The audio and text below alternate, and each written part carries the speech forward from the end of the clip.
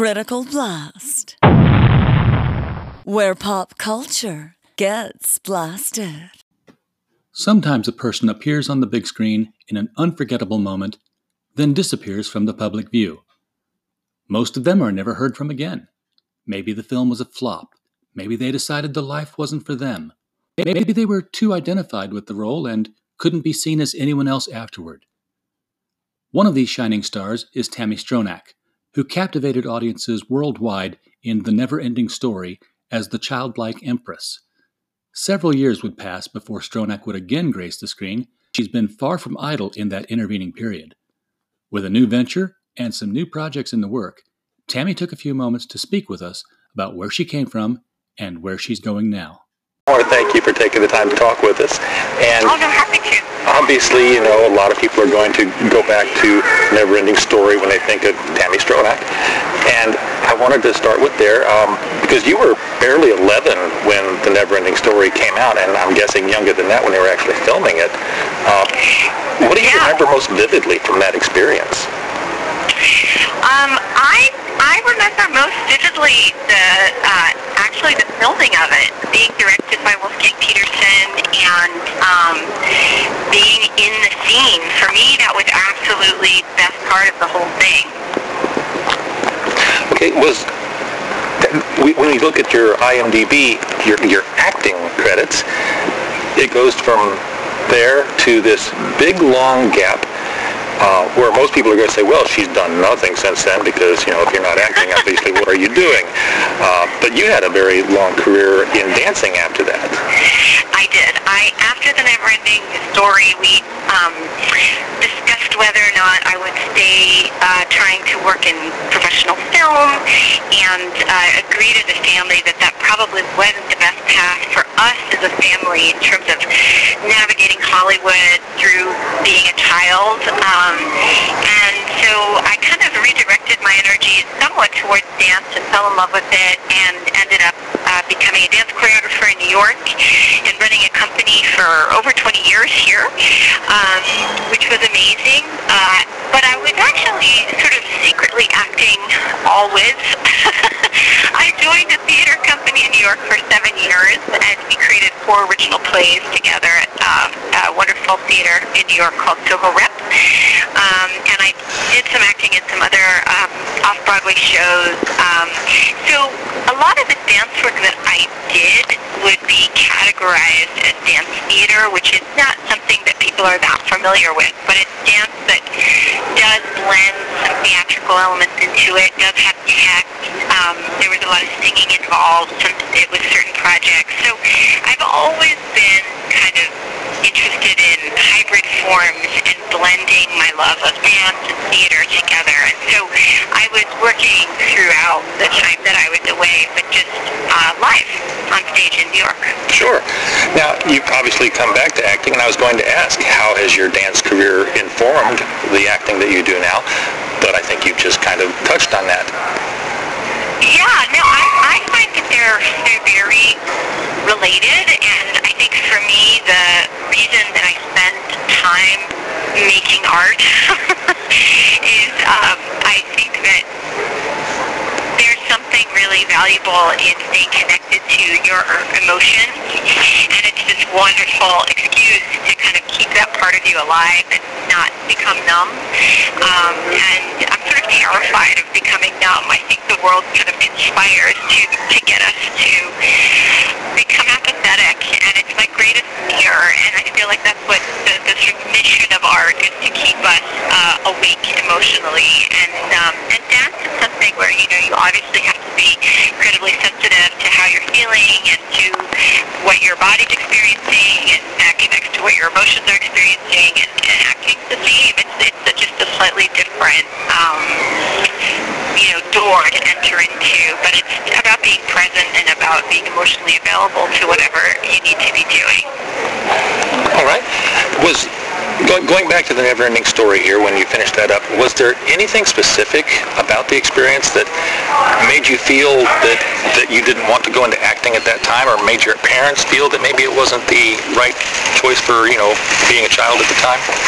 Yeah, the scripts that I got after the Never-Ending Story were not scripts that I was interested in being in, to be honest. There were some really violent scripts. There were scripts with nudity. And it really just felt like not appropriate for a kid. I was 11 and I was like, Mom, Dad, this is not appropriate. So, for me it was always about the quality of the story, and obviously the Never-Ending Story is such an incredible piece of art and work of literature, and it has a beautiful message. And I think if I had had scripts come to me as a kid that I was excited about, I probably would have continued, or at least, considered it. But I really think that it's really useful conversation that's happening right now in Hollywood about, who's making the scripts, who's behind the camera, who's producing the stories, and taking some time to consider, what kinds of people are not just in front of the camera, but behind the camera and behind the typewriter. There's no typewriters anymore. I'm showing my age. But, I think for me the real issue was I wanted to be in charge of the content that I was bringing into the world. And somehow in dance that felt possible.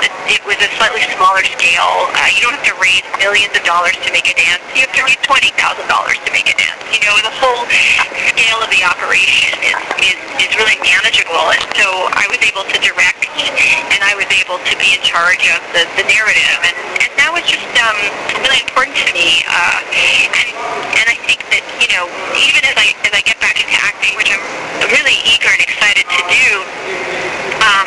it's still, important to me that I continue on this, in addition to that, to drive my own content, so that there's always one part of my life that I'm kind of in charge of the content that I'm bringing into the world.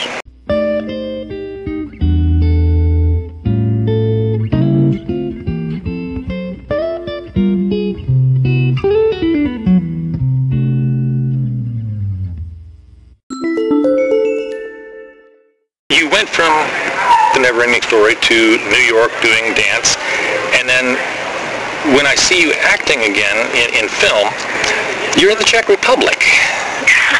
and now you're back here with Ultra Low being the latest thing. How did you go from here to there and back here again? Well, I love Prague. It's mostly accident. None of it's really engineered. The filmmaker, Tomáš Křečký is his name, from Tower of Dreams is the name of that film, reached out to me while I was in graduate school, actually, and asked me if I would come and choreograph the dances and the fight scenes for his new fantasy film. And he sent me some clips of the artwork, and I just love the artwork. It's this sort of Czech European style, fairy tale style that is just beautiful. And I'd never choreographed fight scenes before, and so I thought it would be a really fun thing to go to Prague and spend a couple weeks choreographing in a completely unknown kind of arena. And it was great. I had stuntmen that I was working with, and kind of big sound stage to work on. And in the end, they threw me into the film, which was fun. So it's a Czech film. I don't speak Czech. So they let me do what I'm good at, which is apparently crying, and threw a rock at my head, and I cry and I die, because you don't really need to speak Czech to do that. No, crying's universal. But it was fun, and it was sort of my first taste back into it.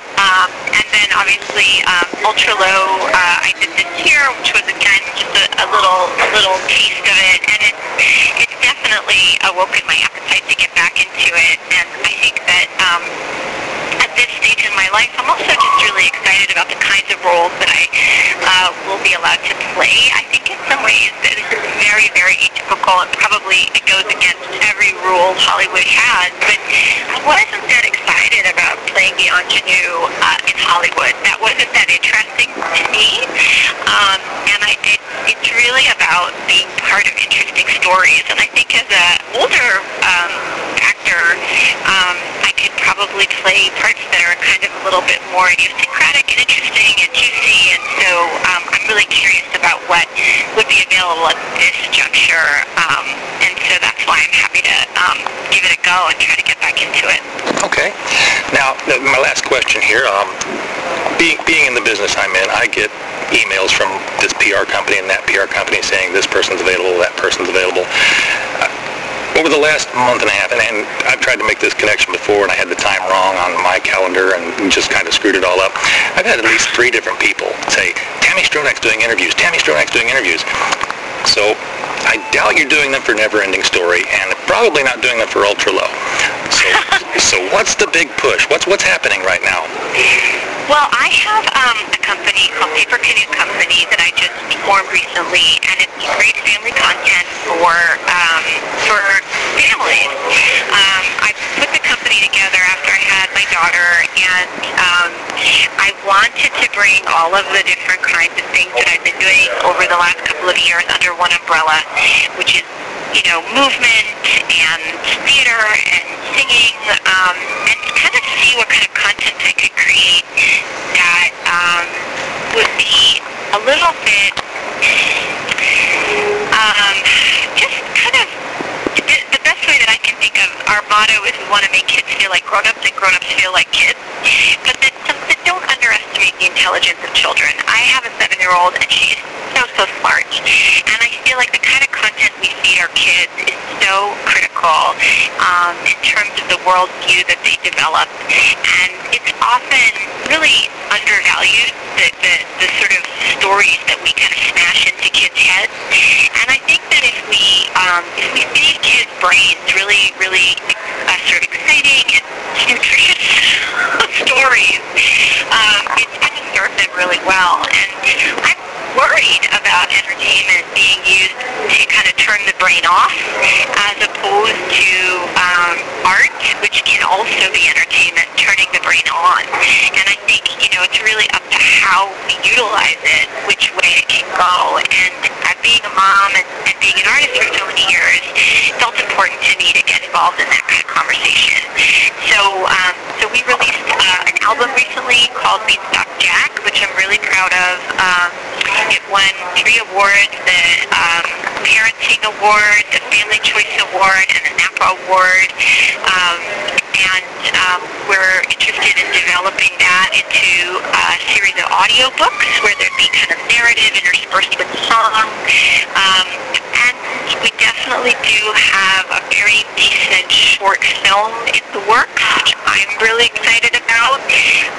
We were doing mostly live things in New York, plays, because that's what I know how to do. Right. And now we're gently moving into the digital world. So we started with a CD and a video. We made a short video, and now we're working on the sort of seeds for a short film. And I feel like it's exciting to kind of come back home to acting, still within that style of magical realism, with the sort of, but from a different angle, from the angle of an adult. And so that's kind of what I'm launching. I'm launching Paper Canoe with a nod to where I came from, and with an interest in sort of, igniting the imagination of my daughter and the next generation of kids to come. That sounds fantastic, and that wraps everything I needed to find out. Again, thank you so much for the time, and I'm going to I've got a 10-year-old son at home myself, so I'm going to check some of this out. Yeah, I'm 50 with a 10-year-old. I'm sorry. It's just, they're supposed to make you feel young. That's not working. That's great. Yeah, I'll send you a link to our CD. Check it out. That'd be awesome. Okay. Well, thank you very much. I look forward to it. My pleasure. Thank you. Critical Blast, where pop culture gets blasted.